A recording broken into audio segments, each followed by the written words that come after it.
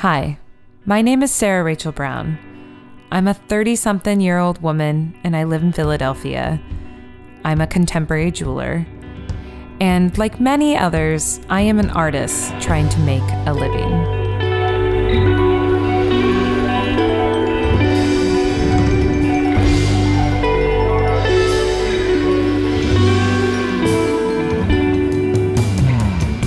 On this podcast, I'm going to broach the subject of value. I'll be talking to studio artists and performers, educators and administrators, and anyone else attempting to combine their creative endeavors with how they get a paycheck. Listeners, I have updates for you. I want to keep you all posted on how I'm navigating my own big change as I become a full-time freelancer. And I struggled on how to share my progress because so much is going well, of course.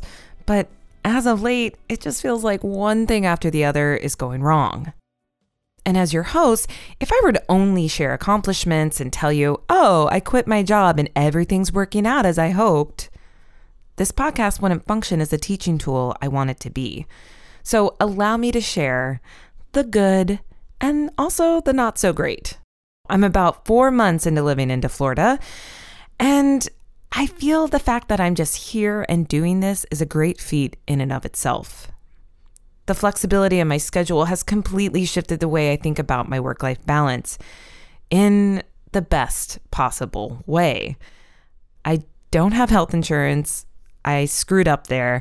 I noted the wrong deadline for my special enrollment period for the Affordable Care Act. Those non-Americans listening, that's our public health insurance option. It's not free. In fact, it's expensive, and you only get to enroll during one period a year, except for special circumstances like leaving your job. Then you get a 60-day window, which I missed. So I'm just rolling the dice until November rolls around, and I'm staying off of skateboards, driving as carefully as possible, etc. My consulting job in Florida is going great, better than expected. And financially, I'm feeling the best I've felt in so long. I'm putting aside 25% for taxes, as my accountant told me to do. And I'm trying my hardest to save 30% of what I'm paying myself.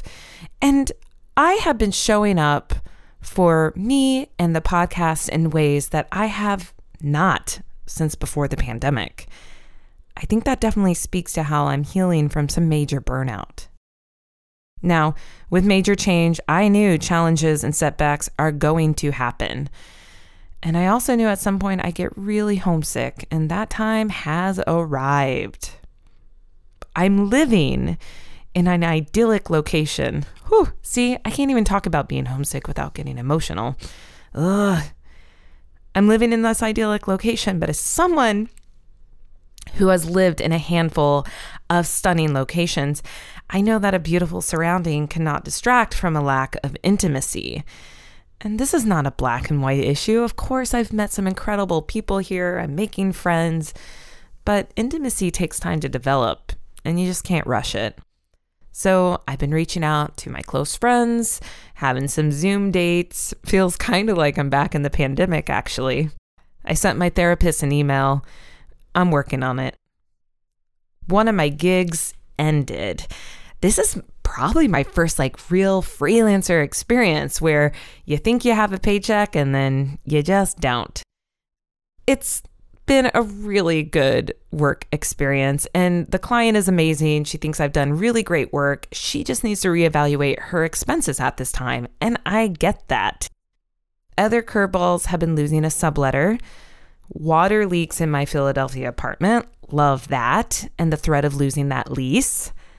And the fuel line in my car rusted through and is leaking gas. So that stranded me 77 miles from my temporary home here in Florida. I cried, called some people I trust to get some advice, and then coughed up the $1,000 for the repair and rented a car to get me home. So that's the update. I knew this big transition would be challenging, and it certainly is. But you know what? I am still so happy to be doing this, and there are new opportunities on the horizon. I don't have a signed contract, so I don't think anything's really happening until I have a contract. But there are things happening, and when I can disclose those, I will let you know. I'm happy I'm taking this risk for myself. And if you're listening and you're scared to make a big change, I truly hope this season is helping you feel empowered to do so. And you can always reach out to me. Slide into my DMs, send me an email. I'm happy to commiserate together. Shout out to Andy and Emily for becoming my patrons on Patreon this past week. Listeners, help me reach 100 patrons this season. Visit patreon.com/perceivedvalue to sign up. $1, $5, whatever you can spare each month really matters. Link is in the description of the podcast. Find me, your host, at Sarah Rachel Brown, and find the podcast at Perceived Value. A lot goes down on social media. You don't want to miss out. Today's interview, listening back got me feeling all sorts of feelings. I recorded this conversation mid-May in Philadelphia while I was still basking in the glow of my recent resignation. Today's guest is a Philly-based creative whose jewelry brand I'd come to follow on social media, and then soon discovered that we had a few common friends. Over time, I learned bits and pieces of her story. I knew she had had a successful career in the apparel industry and in recent years had made a big professional pivot and started her contemporary jewelry brand, Feast, which features upcycled vintage and dead stock materials. I had the pleasure of meeting Adrienne Mano right before the pandemic hit, and I thought to myself, I would totally be friends with that girl. But that was about it. The pandemic, of course, happened, and we never really got around to making a deeper connection. That is, until I ran into her at an event and asked for this interview.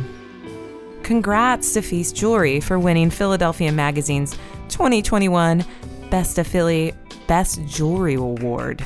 That's a big deal. So, please welcome today's guest, Adrienne Mano of Feast. Okay, great. Does that sound okay? Sounds good to me. Why does mine have like a red noise on it? Oh, it's because I'm the one talking. Adrienne Mano. Yes. Okay, so I have been aware of your jewelry for quite a while, and for the longest time, I just referred to you as Feast because your name is not on your Instagram. And I only followed Feast Jewelry, and I never took the time to like delve into your website to figure out where your name was. Yeah, that's a thing. It's not on there. You have to really figure it out yourself, I guess. Yeah. Is that intentional, or you just like haven't really put much thought into that? Yeah, I mean, I guess I should get around to just putting it on there, but you know, bios are easy to edit, but it's still not on there. So or maybe not. I think I just want to be a little bit mysterious. I don't know. Yeah. I'm not sure. Go with that. I did tag my private account, which is private. So. Oh. But that doesn't give you any help because my name isn't there as well. Your name is not there as well, actually, which is also funny because I did try that. I was like, I'm friends with their like personal account too. How did you come up with the name Feast? So Feast is my favorite word in the English language. Good choice.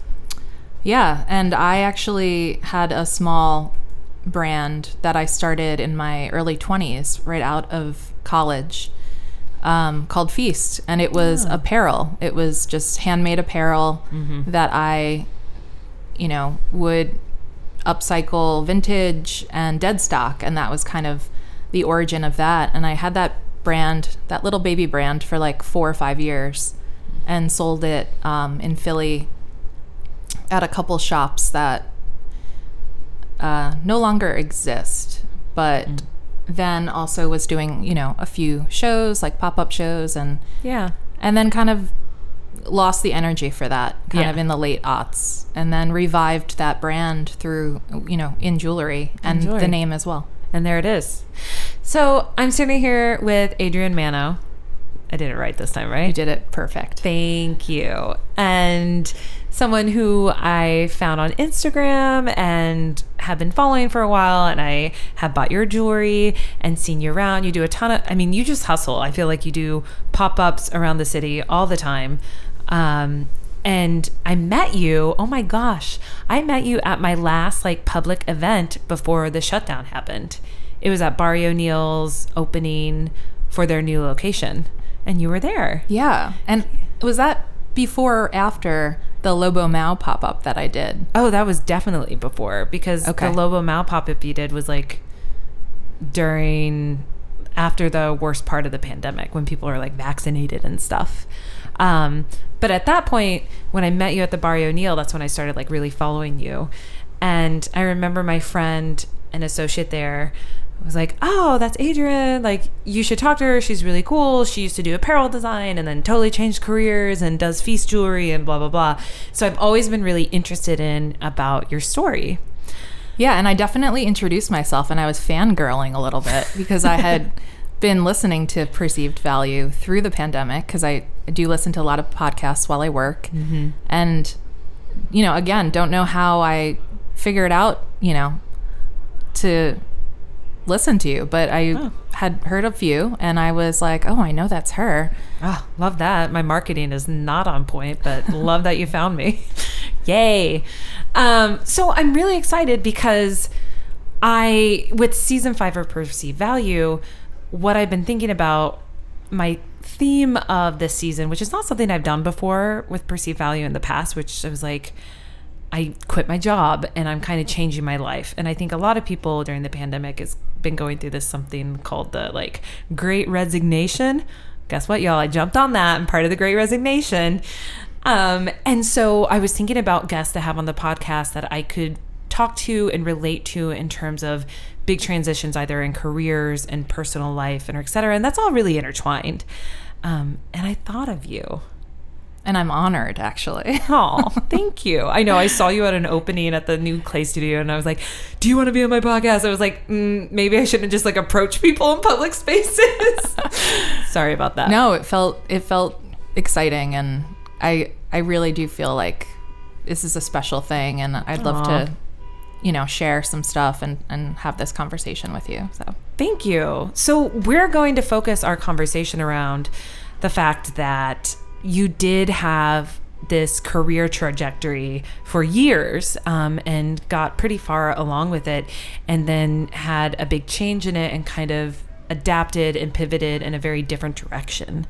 I'm excited to get to the nitty-gritty of that. But before we do, can you give listeners insight into where you grew up, and can you give a little details about where you went to school and what you studied in school? Yeah, sure. So I'm from Westchester, New York, which is, suburbs north of New York City. So growing up, New York was my city, and would pop down on the train and like hang out in the city. Oh, cool. And, it felt huge, but it also felt like kind of the backyard in a way. It felt close to home. So when I was looking for schools to go off to college, I, was looking at, FIT and Parsons, because I wanted to study fashion. Mm-hmm. And it felt kind of too close. It felt like I wanted to go away and become independent and kind of like figure life out somewhere else. And so Philly was definitely on my radar, and checked it out. At the time, it was like 1998. It was very gritty, very old school Philly, which is what I fell in love with. And so I decided to go to school and moved to Philly here in 99 from New York, and went to Drexel, studied fashion design, and that was a 4-year program, and didn't really have time to explore the city much because it was very overwhelming, and took all of my time through that program. It was very intense. I didn't know how to sew, actually, so I really learned. Oh. So you're like, I want to be a fashion designer, and you really didn't have any like ground skills for it. You just kind of went to college and were like, all right, step one. Yeah. I mean, I had a background in art. I had a pretty good art program in my high school. Yeah. I took a couple of great photography classes, which I didn't realize were so great until I took photography in college. And I was like, oh, wow, I kind of already had a lot of these skills.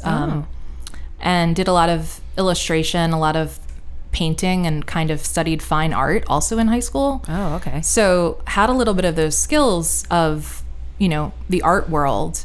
And then I think what really led me towards fashion, or kind of got me on that path, was just,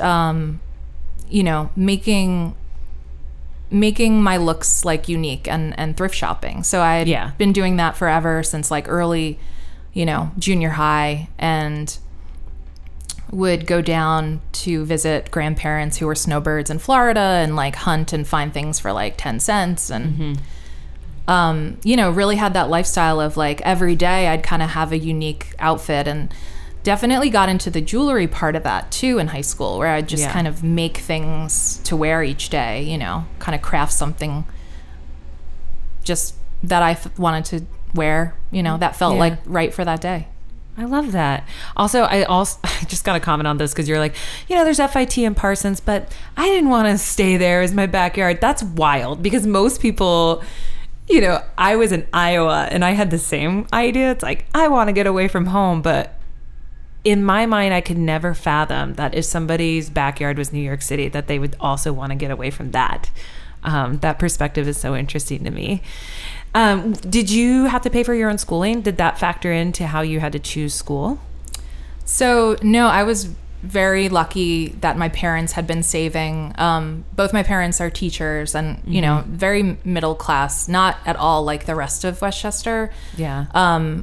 But definitely learned, growing up, really learned like that saving was important. Yeah. And I was, I'm very grateful that they actually did save for my education. And they were like, you know what, if you keep this like here range of GPA, we're going to keep continuing to pay for it. So good. I definitely had like, a reason to kind of keep my work ethic up, but I was able to come out of that without, a ton of student loans. I also did apply and got a lot of scholarships to kind of offset that too.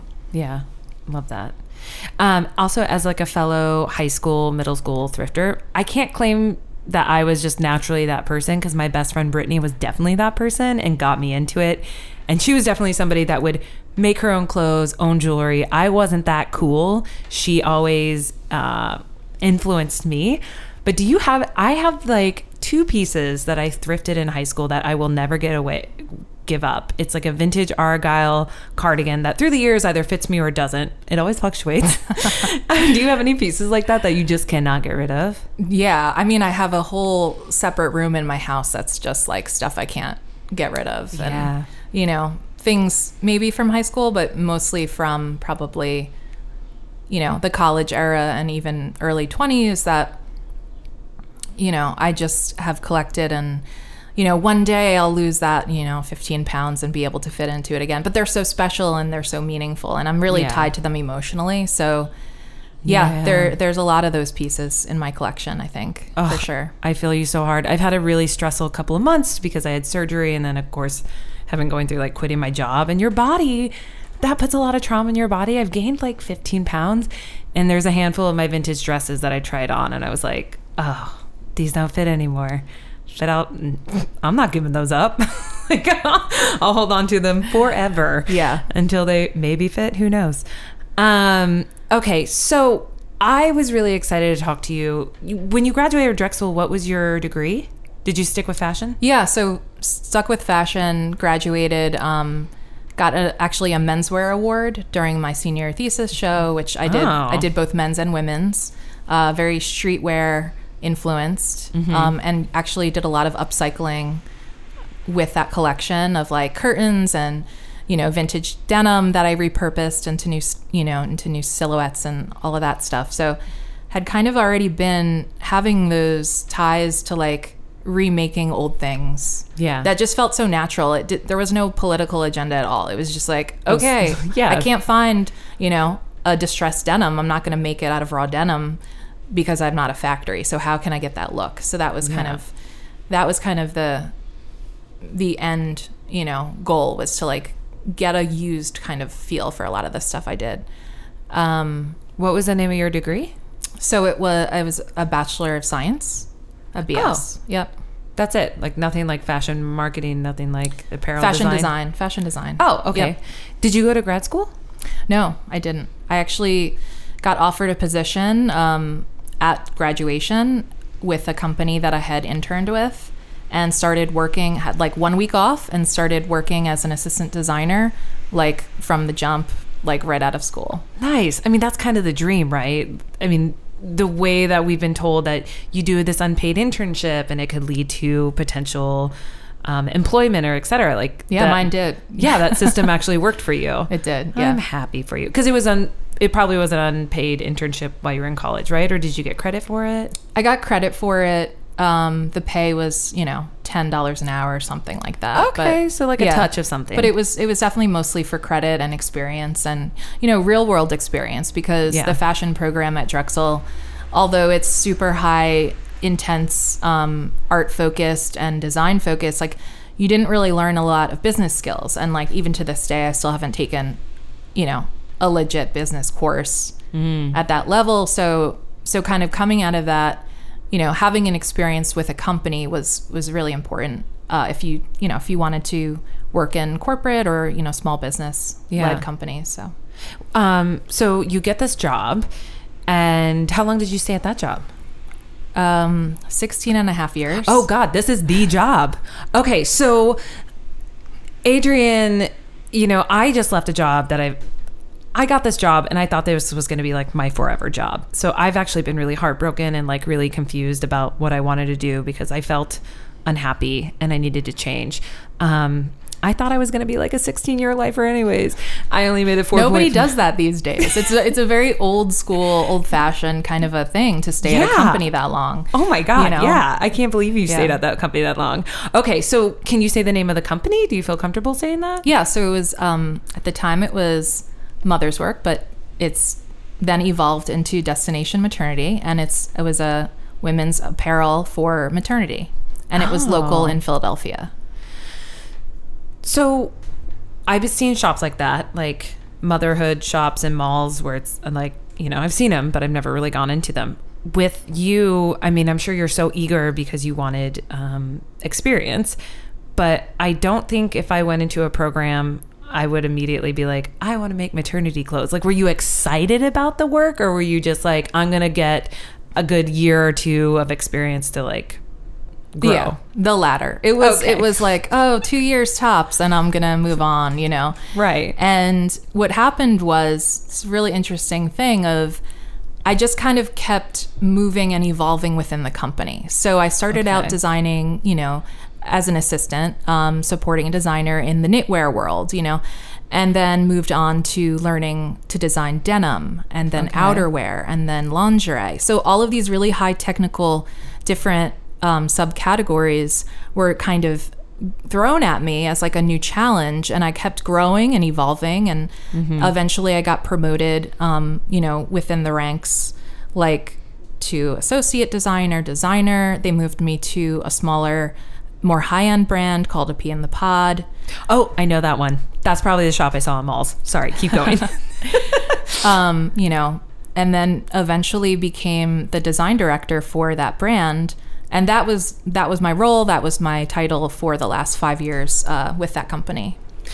Okay, so I'm going to ask a lot of dumb questions because A, you're my first apparel designer on the podcast, which is exciting. And B, I've literally never had any experience in that realm. So when you're like knitwear, lingerie, etc., like I think in my mind when I hear like designer, fashion designer, well, you say apparel designer. Now, is there a difference if I say apparel versus fashion? Like, is there like some weird context there that I don't know? No, I just think fashion design sounds like this weird dream thing that people have in their mind, and it doesn't sound serious. So apparel design, I guess, maybe tends to have a more, lands in a more serious place. Yeah, like you're making everyday clothes for me.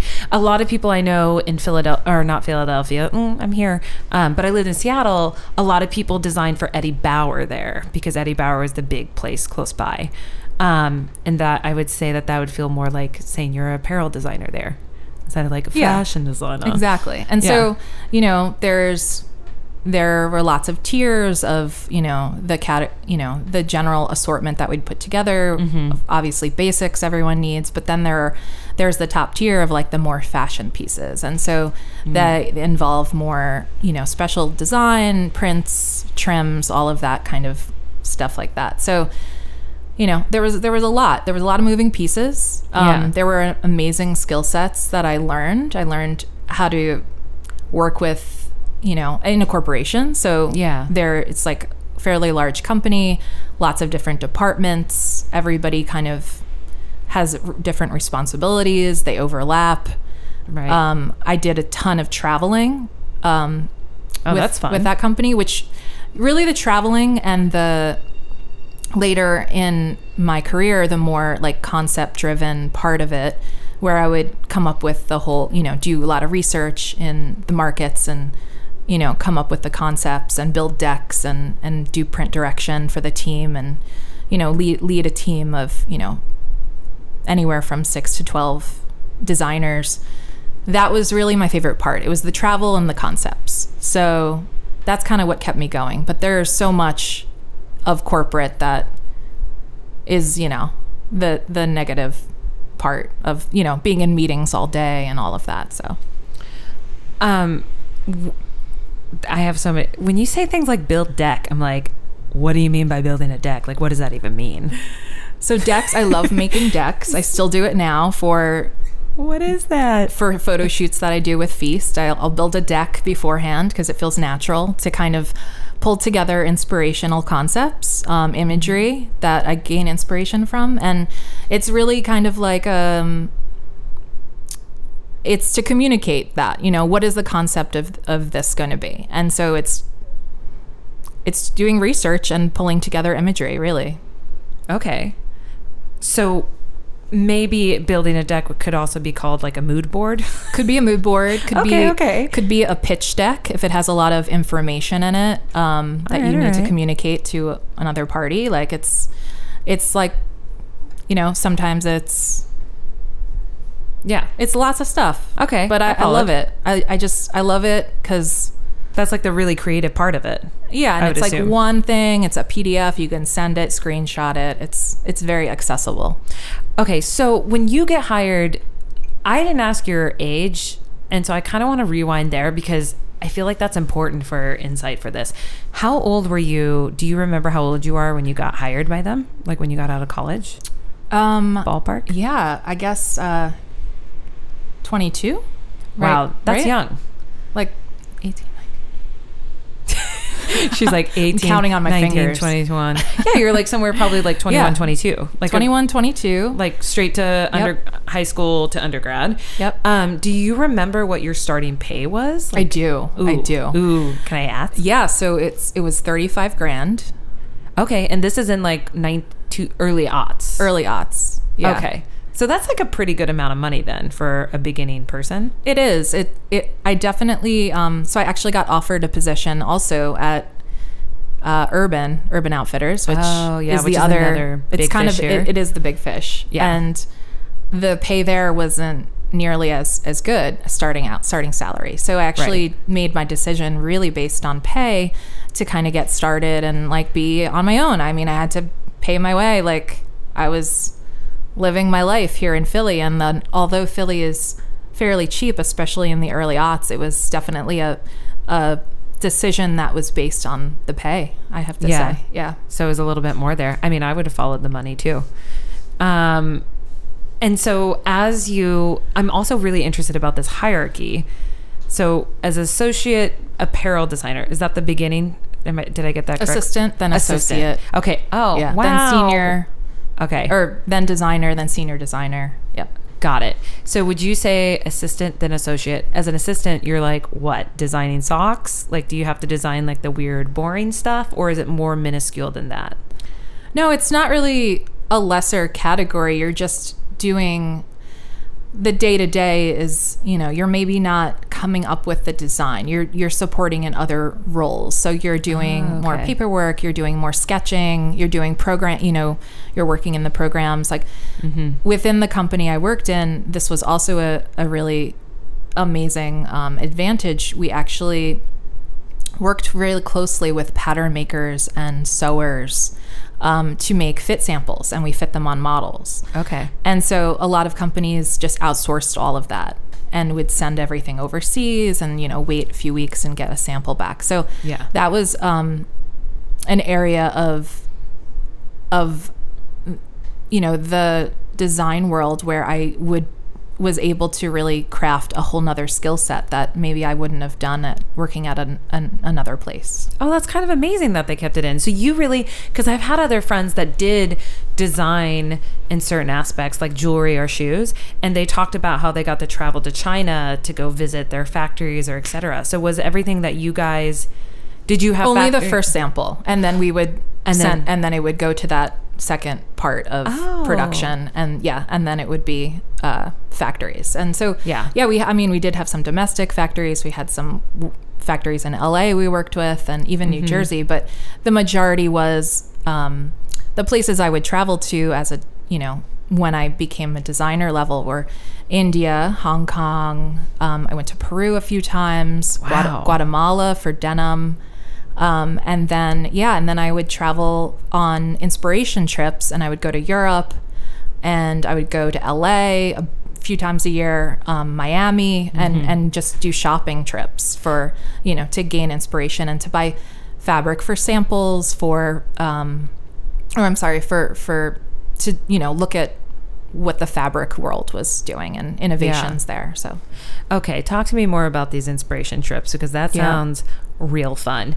When in your trajectory there did you start to, because I feel like those are kind of the things that you have to put your time in to get to be able to go do. What level did you hit when they were like, oh, we're going to send you on an inspiration trip? It was pretty early, actually. Looking back, I was somehow, lucky enough to start traveling for work in my mid-20s. Yeah. So I was going on these overseas trips. I was learning to work with factories, and that was a whole nother very special time, because later in the 2000s there were a lot of companies that their budgets were being cut, and so there was a lot less travel happening. So I really did hit that special golden peak of like, I would travel as a young person, and be wildly in this like 5-star hotel in India with a butler, and I was like 24 or something. What? It was crazy. It was some crazy times. Yeah. And that was all paid by the company. Exactly. And then I kind of love, it's my favorite thing. Traveling, food, experiencing other cultures. It's so integral to me and who I am and what I love to do. So I would get to travel for work, and then I would also get 4 paid vacation weeks a year where I would travel, just to kind of have those memories, to kind of keep going, because it was, the weeks were, I was doing some 60, 70 hour weeks in this job. So I would need to have this special week off and go to, Bali, Lisbon, or, Morocco or wherever, to kind of recharge, Yeah. And so I was able to do a lot of traveling through my 20s and 30s. That's amazing and special. You mentioned the hours that you were working. So were you from the get-go salary? I've never had a salaried job.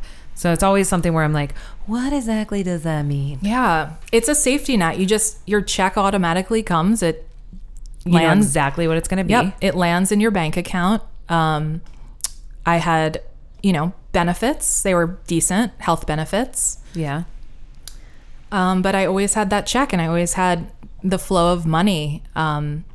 It's very different from my lifestyle now, but it was very comfortable and very consistent, and that, I knew what was coming in for years and years.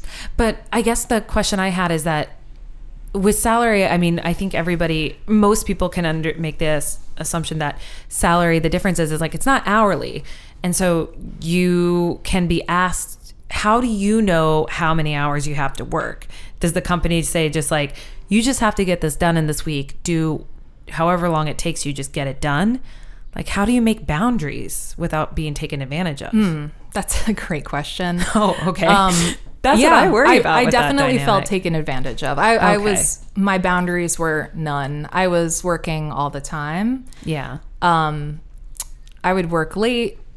A lot of times I wouldn't be able to get to my work and my checklist until late in the day because I'd be in meetings throughout the day, and like corporate life, fashion, business, companies, it's just you're meeting after meeting after meeting. It's kind of crazy how much time is wasted in like that kind of world. So yeah, I would just work as much as I needed to get my work done, but I also was a perfectionist, and I had a really crazy work ethic. So I wouldn't just go home, like a lot of people did. I would stay really late, and I would stay there until you got it done, which is probably why they loved you. Probably why they took advantage. And you're also, I mean, come on, I didn't have boundaries. I'm almost 37 and I still don't have good boundaries with work. So like, I can't imagine being 25 and understanding that you do need to say no at 45, 50 hours or etc. I'd have a hard time with that. Yeah, it was a learning curve. I definitely learned how to not be a perfectionist, learned how to delegate, which was my biggest thing that like a lot of bosses I had were like, okay, you're amazing, but you need to delegate. And so that was something that I did figure out how to do, and I did well, like after a few years of learning. Which I wouldn't have been able to do, as an independent artist or, working by myself. So it gave me a lot of good skills that were team oriented. Yeah. So we go from assistant to associate. Oh, help me out. What's the third one? Designer, and then senior designer. And how many years did you ever feel at a certain point where like, why haven't I gone up in the ranks? Or do you feel that your trajectory there was like pretty fair and like what you thought it would be? Yeah, it was pretty fair. It was pretty quick compared to some other people, I would say. But again, like coming back to the categories that I designed, they like to switch people around, and I don't know why that was, but that in looking back was such a positive for me because I learned how to do it all. Yeah. I designed dresses, I designed loungewear. I worked with a lot of we did a lot of collaborations with like famous people like Heidi Klum or so I was the person who was put on those accounts and kind of in charge of the like little collaboration line. So yeah, I definitely had a lot of roles that evolved and kind of kept changing. Okay, so a maternity apparel company, what was your competition like? Because when I think of apparel, it's like there's tons of competition, but also so many different types of aesthetics and etc. But I don't know of like a lot of maternity places. Like the fact that you said a pea in a pod, and I was like, oh, I know that. That means it's kind of iconic because I can't name another maternity line. The competition were really smaller businesses, smaller brands. Oh, okay. But then also non-maternity. So there were a lot of people that,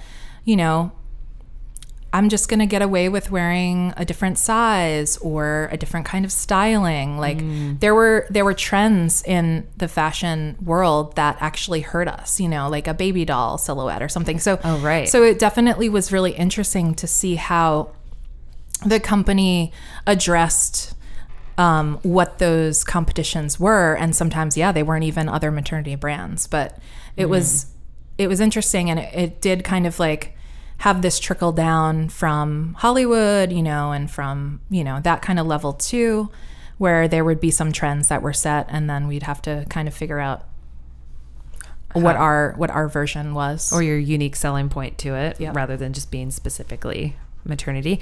Okay, I've always wondered about this too. Trend forecasting. Yeah. I've heard the terms. Is this like something where like... It's a whole industry. There's a whole industry and you have to pay money for someone to... But like, how does that actually happen? Like, I think trend forecasting it confuses me so much. Can you give me like an insight as to what it actually is? Yeah, so I think every industry has their version of this. And it's all on different timelines. So some trend forecasting really has, is 2-3 years out, depends on, is it, a kitchen surface? Is it like, drapery, like whatever it is. But so for fashion, it was, I'd say probably 2 years out. And we would, as a company, buy subscriptions to seasonal trend forecasters that we would work with. And, even that we'd sometimes assess, like, is this the right one? Do we need to like hunt for a new one? And we would pay pretty big bucks for this. Like in the old days, it was like a book, with color and mood and fabric research, and it would kind of lay it all out before you in these groups. That world kind of evolved and died, I would say, later, in the 2000s. And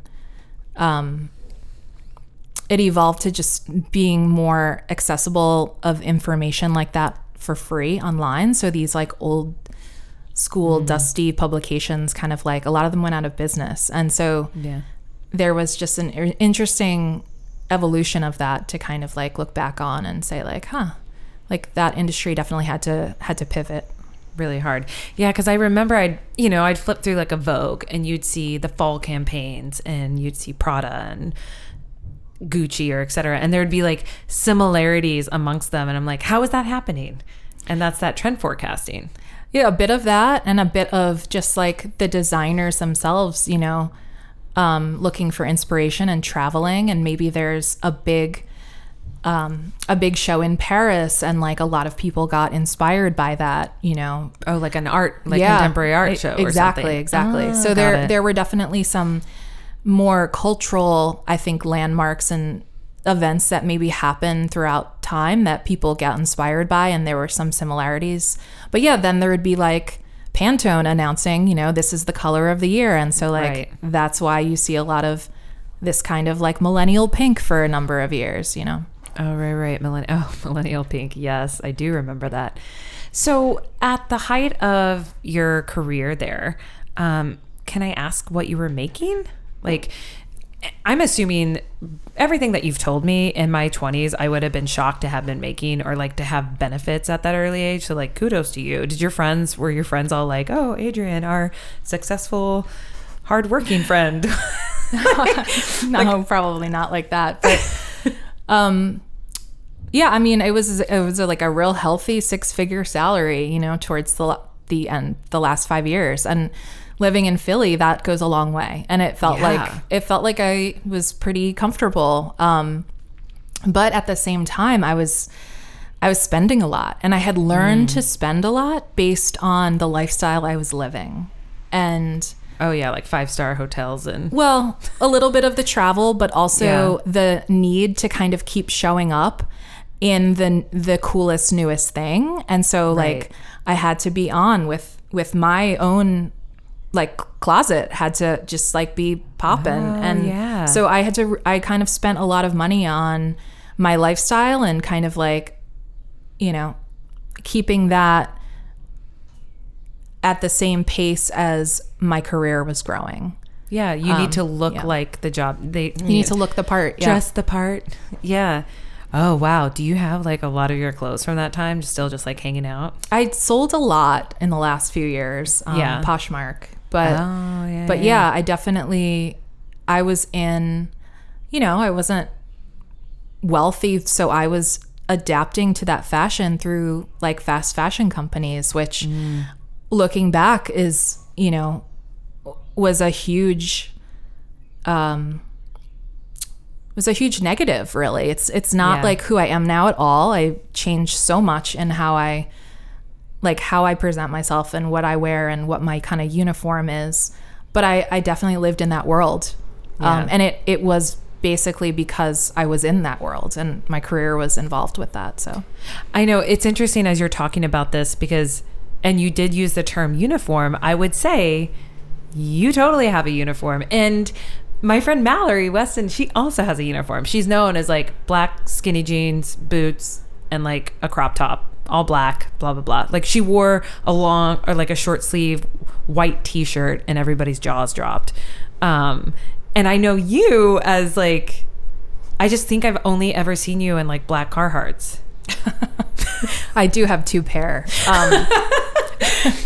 So what would you describe your uniform as now? I feel like it's evolved, but over the last few years of working from home out of my studio, and maybe also the COVID had a lot to do with it, I pared down to essentials. And, for a while there, I was always a big blazer advocate. So love a blazer.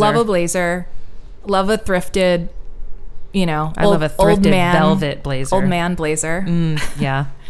So I've definitely acquired some of those to, be part of my uniform. Mm-hmm. But yeah, the uniform of late is totally like the turtleneck Carhartt, men's Carhartt workwear, classic, wide leg, boot or a croc. Yep. And like a beanie in the winter, and a whatever. So it's just easier. It's like, I get the idea of it now. And I was so anti-uniform growing up, I was so like, be eclectic and something different every day. Show your own identity through your outfit. And now, now I show it through my jewelry. I was going to say, you didn't give a shout out to your accessories. Your accessories are always so good. Which brings me to my next question. Like, I hit a point where, I also hit this point in the pandemic. I think a lot of people can probably relate, but just like burnt out and dissatisfied. But a big part of my wanting to leave my position was the schedule.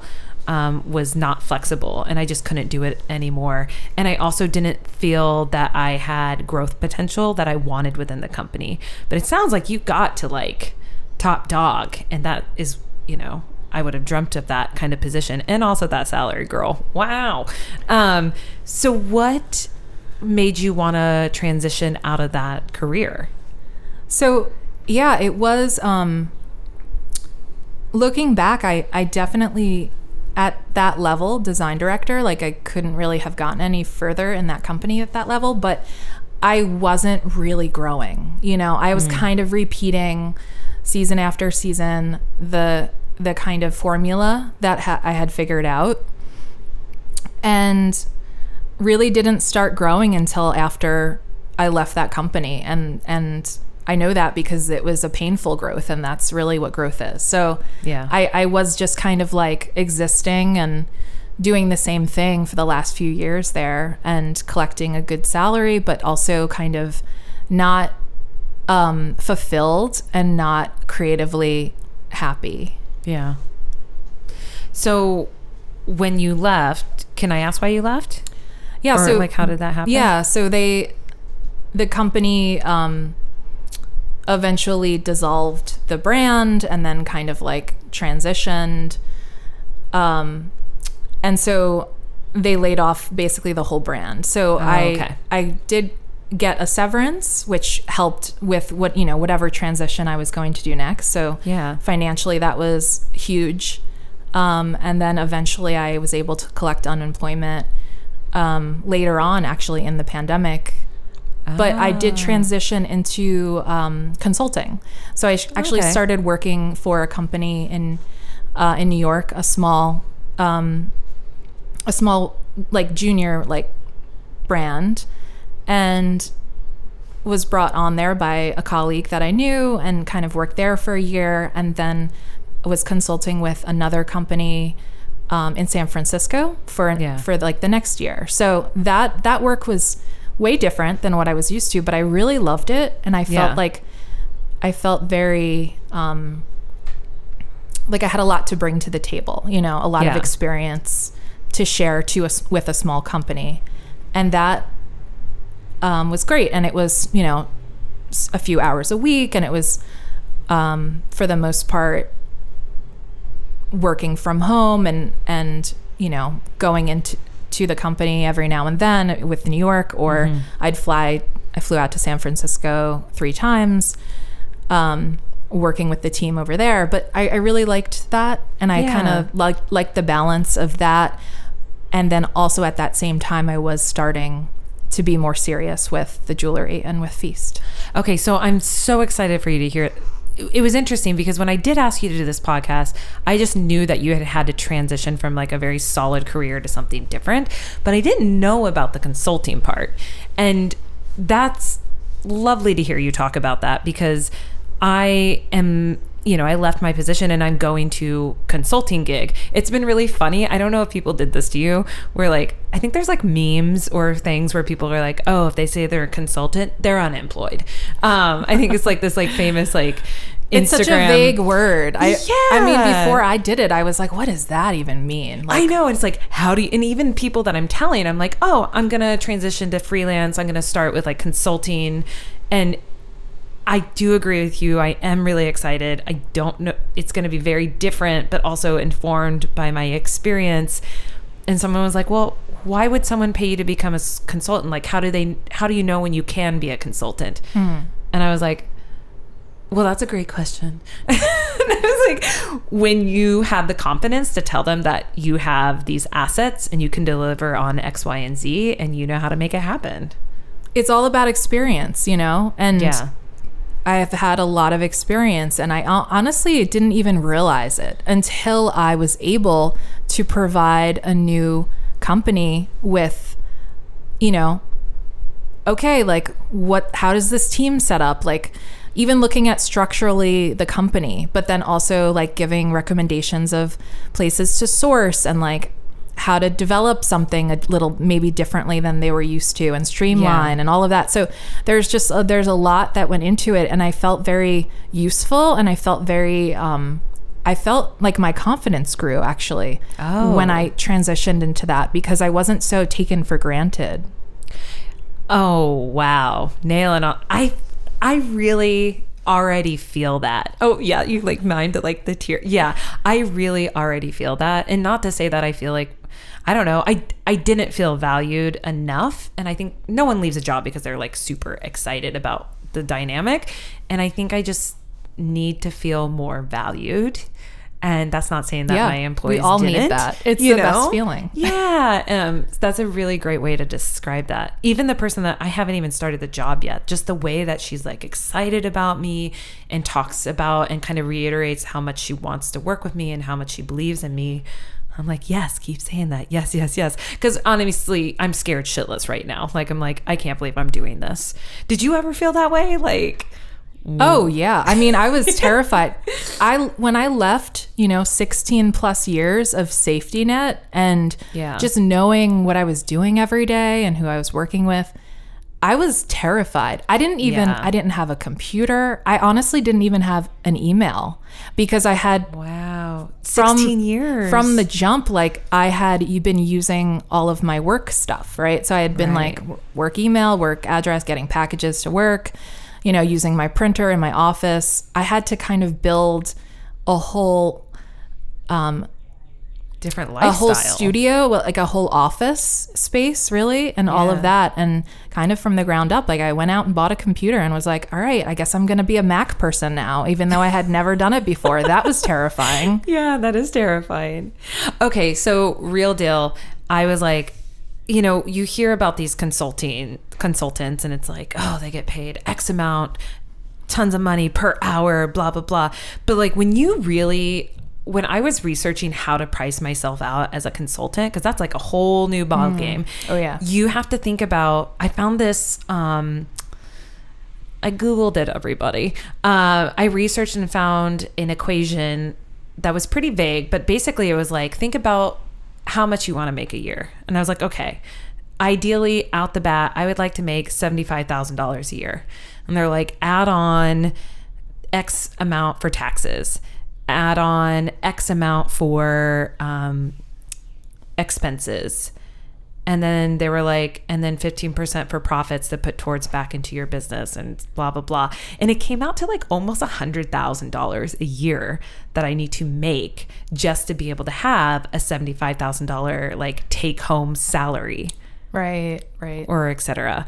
Which was kind of like mind boggling how much like it adds up. And then you divide that by how many hours you want to work in the year. And so you also have to think about, yo girl, you don't have PTO anymore. So how many weeks a year do you not want to have to work? And what is your ideal work week? And one thing for me, I don't know if you thought about this. I've been burnt out because I work for a full-time day job, but then I also do podcasting and I also do all these other things on top of it. And I was like, I just want my work week to look like 40 hours a week, tops. And then you divide that and get your hourly. How did you approach it? You're looking at me like, I just, grasped a number from out of the sky. I did not do any of that math. I definitely asked around to some other colleagues who were doing a similar consulting kind of path and said, okay, what do you ask for? What is a range?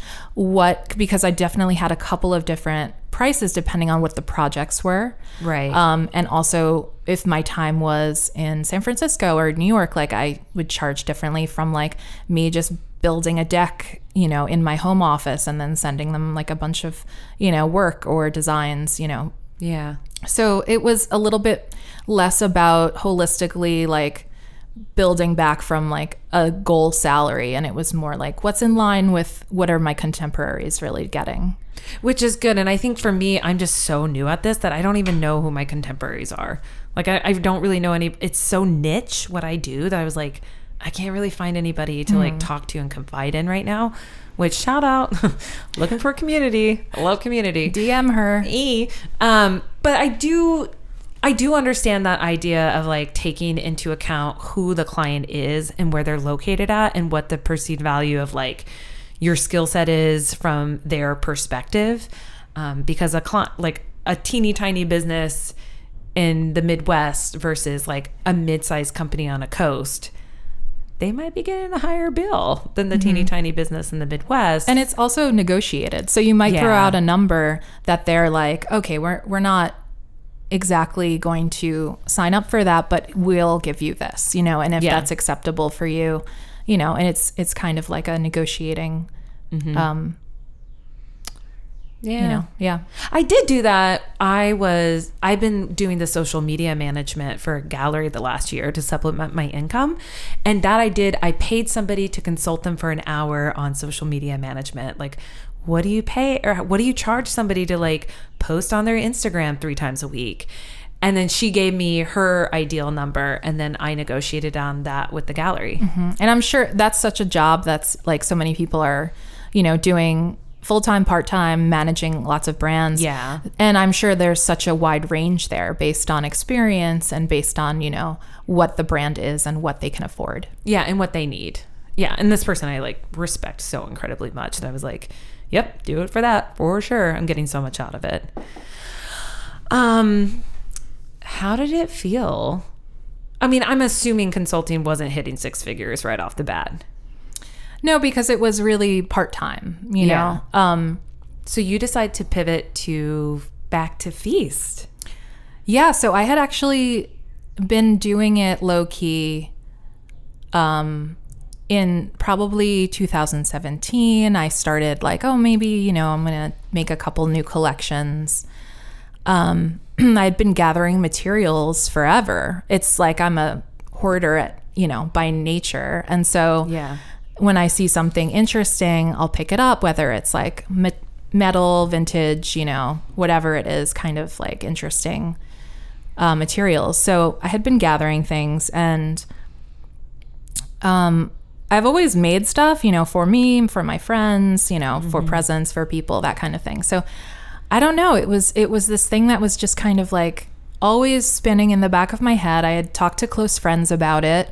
They all were like, you need to start your own line and business. And I was terrified of that. I would never have been like, I'm going to do it. I'm going to start a brand ever. Right. And so it was this funny thing that happened where because of my time and because of a lot of other factors, but a lot of it had to do with my creative juices just like needing to get out because I had been in this stagnant place for so long. Totally. Yeah, I kind of started it like behind my own back.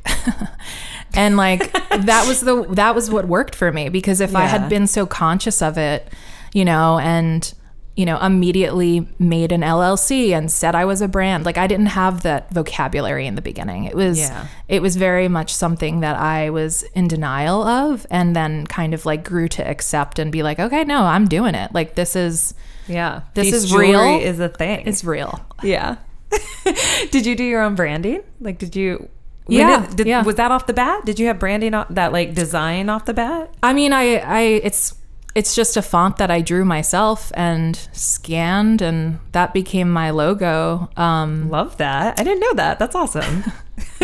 I had it cleaned up a little, last year, and got business cards and got a little bit more formal. But yeah, I went through an evolution of like a very DIY business card in the beginning, and DIY tags and kind of everything. And then slowly, each like season kind of like updated it, got a little bit more professional, got legal, got on the books, all that stuff over the last 3 years. I've been watching that show Julia on HBO about Julia Child, and there's a scene with her father where she's like really overwhelmed about writing her cooking show and her scripts for like 25 episodes, and her dad's like, Julia, how did I build blah blah blah? And she's like, board by board. And how did we build blah blah blah? Brick by brick. And so he's like, good accent. He's like, do it, measuring cup by measuring cup. And I think that's kind of it. I think a lot of people, I can really identify like this, that if I also would have been like, I'm launching perceived value and it's going to be this thing, never would have done it. Yeah. I was like, it's terrifying to kind of put it that way to someone who's, you just have to get one thing done. Yeah. I think more maybe a creative who isn't so business minded side, because that's the scary part. It's running the business. That I was so unprepared for and didn't have, the skills to kind of like have all at once in the beginning. That evolved, but the creative side, was always there. And so, pretending it wasn't real was really my way of growing it and being brave about it to really kind of have it evolve. Yeah. Okay. So how many years have you been doing Feast full time now? What year were you like the company or the brand dissolved? 2000, my corporate job? Yeah. What year did the brand dissolve? That was 2018. Oh goodness. That's not that long ago. No, not long ago. So that happened. And really, my identity was really wrapped up in that. Oh, so, of course. That's 16 years of your life. Yeah. So I kind of had to figure out who I was at the core, how I identified myself. Like, just like meeting new people, I'd always say, like, I'm the design director, like that was my spiel. So kind of like once that was stripped away, I had to kind of figure out myself again. And I went on this magical journey. Literally, I went on a trek through the Andes mountains because of a good friend who like had this connection through this like women's trekking group out of Brooklyn, and that trip really did change my life. It's so cliche, but it really kind of gave me a new awakening of like how I could see myself and where I could go. I mean, that's why cliches are cliches, right? Because that's what they do. I need to have that. Maybe I'm not much of a hiker. I did get trekking poles though for Christmas because my friends are really getting into hiking. I'm a very resistant outdoorsy person, but it could be a non-outdoor journey. Oh yeah, true. Could be a non-outdoor journey. I love that for you. Thank you. It really, I credit so much to that time in my life and that transition. And I really feel like it was, I can like, it was more than that 8 days. Obviously it was a couple of years. Transitions are huge. If I had to, isolate it down to like a huge change, that was really it. And it was really kind of magical. And I love, kind of remembering it and sharing that. Yeah. I wish our society talked more about transitions. Like, I had someone gift me a book on transitions when my father passed away. And I've gone through so many transitions in my life that have been like physically, emotionally, professionally. I mean, that's why I was like, well, I want to talk about it more, because I don't think we give enough space to that aspect of our lives, or we don't acknowledge it enough, or like tender enough with ourselves about that. Well, because they're messy. So it's like, same thing with grief. We don't get enough space for that. Totally. Yeah. Mm-hmm. So I think that's true. And I think that's a very American cultural thing that we don't go near it because it's not perfect and wrapped up in a bow. Oh yeah, I'm super messy right now. I mean, look at my body. I like gained 15 pounds because I'm like in the middle of a transition. And I'm not saying that's bad. It's just like my own body is like, whoa, dude, we're overwhelmed. We're just gonna like hoard right now and just get like really comfortable. And I'm like, that's fine. Do what I gotta do.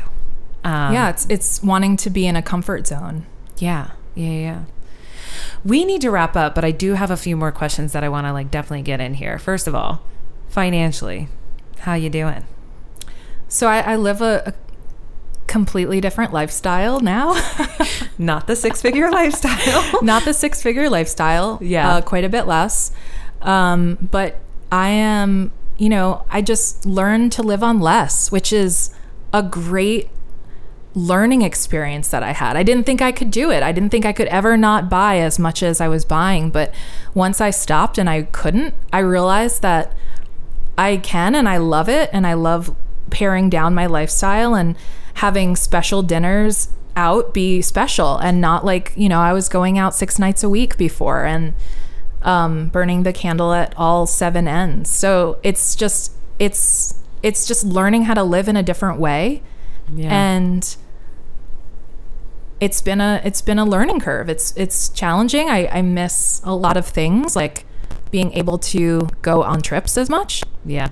That's kind of the biggest one. I go on like little weekend things here and there, or like road trips, but I'm not flying somewhere and spending $5,000 like I used to in a week. And yeah, it's a different lifestyle, but it might change again. Who knows? So it's just like adapting to this. And that's a big challenge of mine in general, is just like adapting to the new and not being stuck on what I thought it was going to be. So do you think you're happier now? Yeah, I do. Yeah. I do, because I think that it's a struggle. It's more of me that's pushing myself forward, and creatively, I kind of have no limits, and I've been, doing a lot of new projects lately that I'm really excited about, and collaborations, and just like pushing myself further. And that creatively makes me happy. So there are parts of your life that you kind of maybe mourn, and I feel like that's true for me. But then also the unknown is where the magic is. And that's like a quote that my friend just gave me the other day. Oh, that's a good one. My last question. Any advice for somebody who's in that like very early, I'm totally terrified, did I make the right decision? Oh my God, what am I doing phase? Yeah, I mean, I think it's just like, enjoy the ride. A little bit of that trickery, like I was talking about earlier, where it's like maybe subconsciously ease into something. So like if, say, you have a side hustle and you're really like wanting to make that your focus, maybe transition into that slower than maybe don't quit your job just yet and do a little bit of both. Or maybe that's not right for you and you do need to leap into it and like leap off the cliff, and kind of like that's going to be the way that you grow and you really push yourself. So it's kind of maybe different for everyone, but for me it was it was kind of like I didn't realize it until I was living it. Oh, yeah. Well, my ultimate dream is to be a full-time podcaster. And, you know, my last day at my job was May 1st. We're recording this on, like, what's the date today? May 16th. And in these, like, last 2 weeks, I've recorded and podcasted more than I have in the last 5 months. So... yeah, immerse yourself in it. I think that's, like, what you're doing. And you're finding really that it's, like, feels really good. Thank you so much for talking about your transition with me, because I feel... you know, money is a very vulnerable subject, but also talking about big life changes, and especially when they maybe are not expected, is also a very vulnerable subject. So thank you so much. That means a lot to me. Yeah, it was uncomfortable. I feel uncomfortable right now.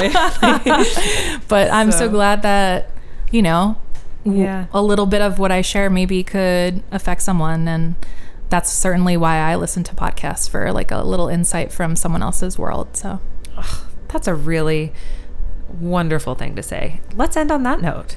Perfect. We're going to go have some burgers and some natural wine at one of my favorite Philly spots, because I'm leaving Philly for a little while. So shout out Fountain Porter. Shout out to Fountain Porter, where when I first began Perceived Value, it's right by my studio. I'd go there and sit at the bar by myself and write out my introductions. And became very good friends with the bar back there because of it. Kyle. Very cool. Shout out to Kyle. All right, everyone. Thanks for having me. And yeah. I hope we stay in touch through your journey and my continued journey. Yeah, I might call you crying a few times. I'll also call you with some like triumphs too. Don't worry. I'll fill you in on the good and the bad. Love it. Yeah. We're going to be friends, just so you know. Already decided. All right, everyone, this has been another episode of Perceived Value, the podcast broaching the subject of value and transitions with artists, creatives, anyone trying to make a buck off of their creativity. As always, thank you for listening. Perceived Value is a podcast recorded and produced by me, Sarah Rachel Brown. You can find us on Facebook and Instagram as @PerceivedValue.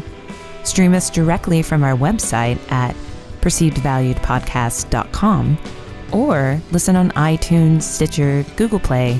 Just don't forget to rate and review us. Thanks for listening.